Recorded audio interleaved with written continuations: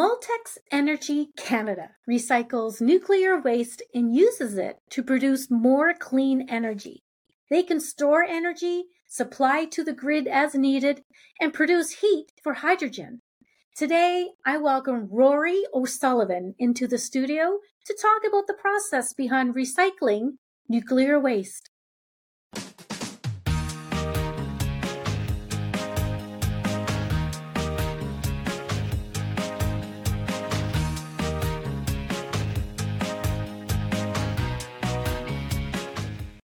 Hi, Rory. Thanks for joining me today.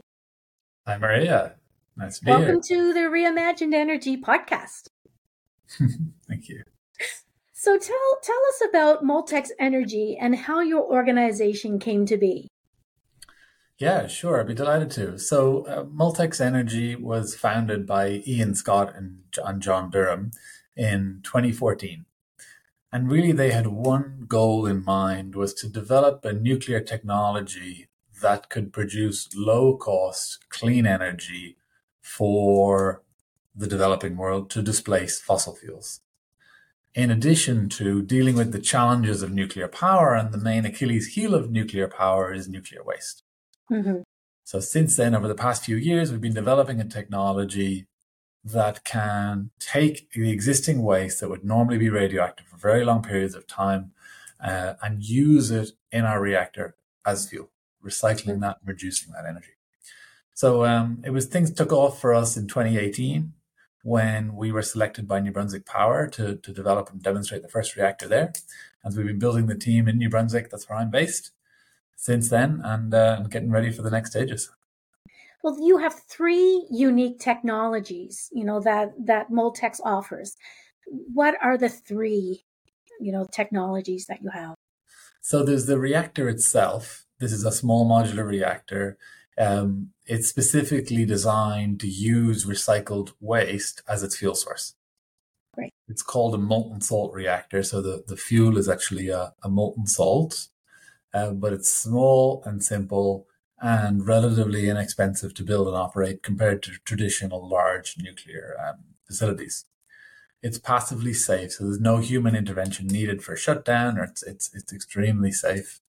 And in addition, it can produce high temperature heat for district heating, hydrogen, other industrial uses. So this is the new era of nuclear power, can produce energy more than just for electricity to decarbonize those other harder to reach parts of industry. So that's the first one, the reactor. Mm-hmm. And because it's designed to use that recycled fuels, we also have another facility called WATS, Waste to Stable Salts, which is a facility that'll take the existing spent nuclear fuel waste and convert it into the fuel for our reactor.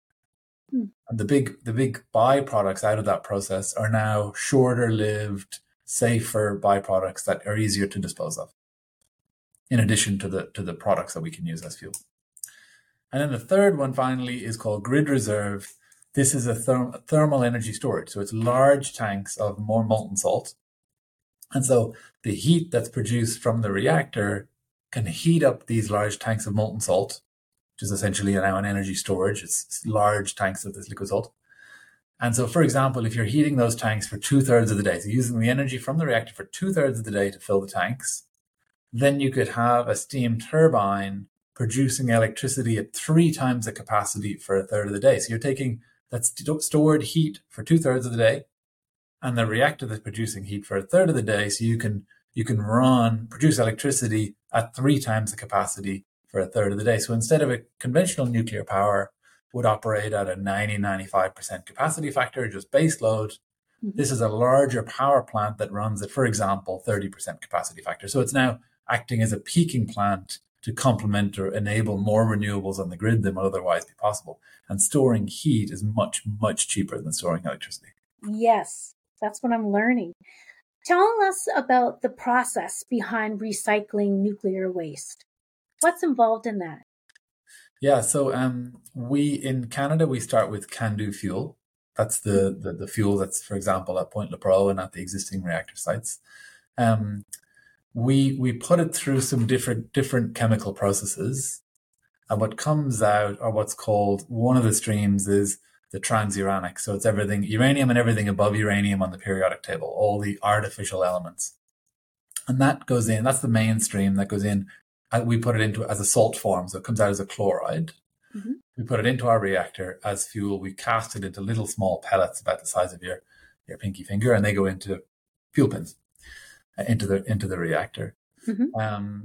The other byproducts then are the original uranium that we started with. That's the main output. That can then be put to side to be used or recycled in the future for other purposes, potentially other reactors, or it can be disposed of in intermediate or even low-level waste, which are much safer and lower cost to dispose of. Interesting. Because we both know that energy demand is inconsistent. We sleep at night. It's not as busy as it is, like, say, during the day. There's peaks and valleys. How do you manage this while keeping the reactor operating efficiently at a steady state? Yeah, so some reactors, like the reactors that are in France, Mm-hmm. they essentially power down when they want to operate flexibly. And some of the other reactors are looking at doing that, but our design is to run 24/7, so it runs consistently, like the Mm-hmm. CANDU fleets in Canada. Right. But then with this energy storage, grid reserve, you can get that flexibility on the grid, so you can follow the load really. And what we sell or we design is a standard reactor and waste recycling facility, and the customer can have whatever size storage or flexibility they want. So if one customer just wants the base load electricity, we wouldn't need the storage because that has additional cost, even though it's cost effective. It is additional cost. As one customer on base load, and maybe the industrial heat users would want base load, but other grids that have a lot of renewables on them, for example, the extra storage and capacity would be very valuable because you can follow the peaks, which is follow the price. Right. Interesting. You mentioned earlier about molten salt. I have no idea what that is. Where does it come from? Is it really hot salt? Like we know hot honey, but molten honey, molten salt, like, tell me, what is Yeah, that? yeah. Well, so maybe just come back to conventional reactors. So conventional fuel is little small pellets of uranium dioxide. That's a Mm-hmm. ceramic, and they're again about the size of your pinky nail. And there's hundreds of those, thousands of those in the reactors, and each fuel pin there's maybe 100 of them vertically. And they, when they're put together, they get hot, and then water takes that heat away, and then you can create steam to make electricity. In Okay. our reactor, we have those same fuel pins, but instead of the little pellets of uranium, we start off with solid pellets of salt, fuel salt. When that's brought up to temperature, roughly above about 400 degrees Celsius, that salt turns to a liquid. And it's totally normal liquid, a totally normal liquid. And it's very good for taking heat away. Mm-hmm. And so, a molten salt, if you table salt sodium chloride, what is good on French fries. Yep. When you heat that up to around 400 degrees or a bit higher, actually, for sodium chloride, it turns into a liquid like water. It is transparent and flows like water. Really? So that would be, we use part sodium chloride, but other salt compounds like magnesium chloride and potassium chloride. Mm-hmm. But yeah, it's a liquid like that. We also use another molten salt to take the heat away. So we could use water or gas or any coolant. We've chosen another molten salt to take the heat away. And then you can make steam with that to produce electricity, but we could use any medium. That's really interesting. Tell us what happens to the waste once you've used it, used to produce energy. Like, it's all spent up. Like, what do you do with it then? Yeah, so I mentioned that we take the original spent CANDU fuel and put that through our process, and then we have the small part of that, which is the long-lived parts of the original waste, now goes into our reactor and is used as fuel. When that's used as fuel, it's literally destroyed. It's Einstein's equation, E equals mc squared. You're turning matter into energy. Right. There are byproducts, which is called fission products. There are other elements that do get produced that have that are radioactive for 100 or a couple of 100 years that we need to dispose of. So every nuclear fission process has some level of those byproducts. But the really long-lived plutonium and the unnatural elements above uranium, they're the ones that in our reactor, we can destroy them as we convert them into energy and ultimately get rid of them. So the spent fuel then comes out of our reactor, and we can put that back around into our recycling process again and keep doing it. That's a loop. So it comes out of our reactor, gets topped up with spent CANDU fuel. It keeps going round and round again. And it's continually destroyed. Each time it goes through, we're destroying a bit more and a bit more.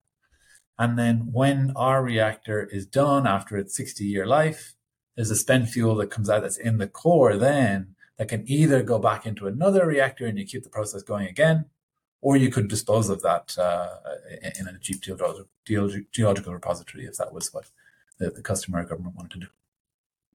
What's next for Moltex Energy? I know you guys are working on some really cool things up and coming.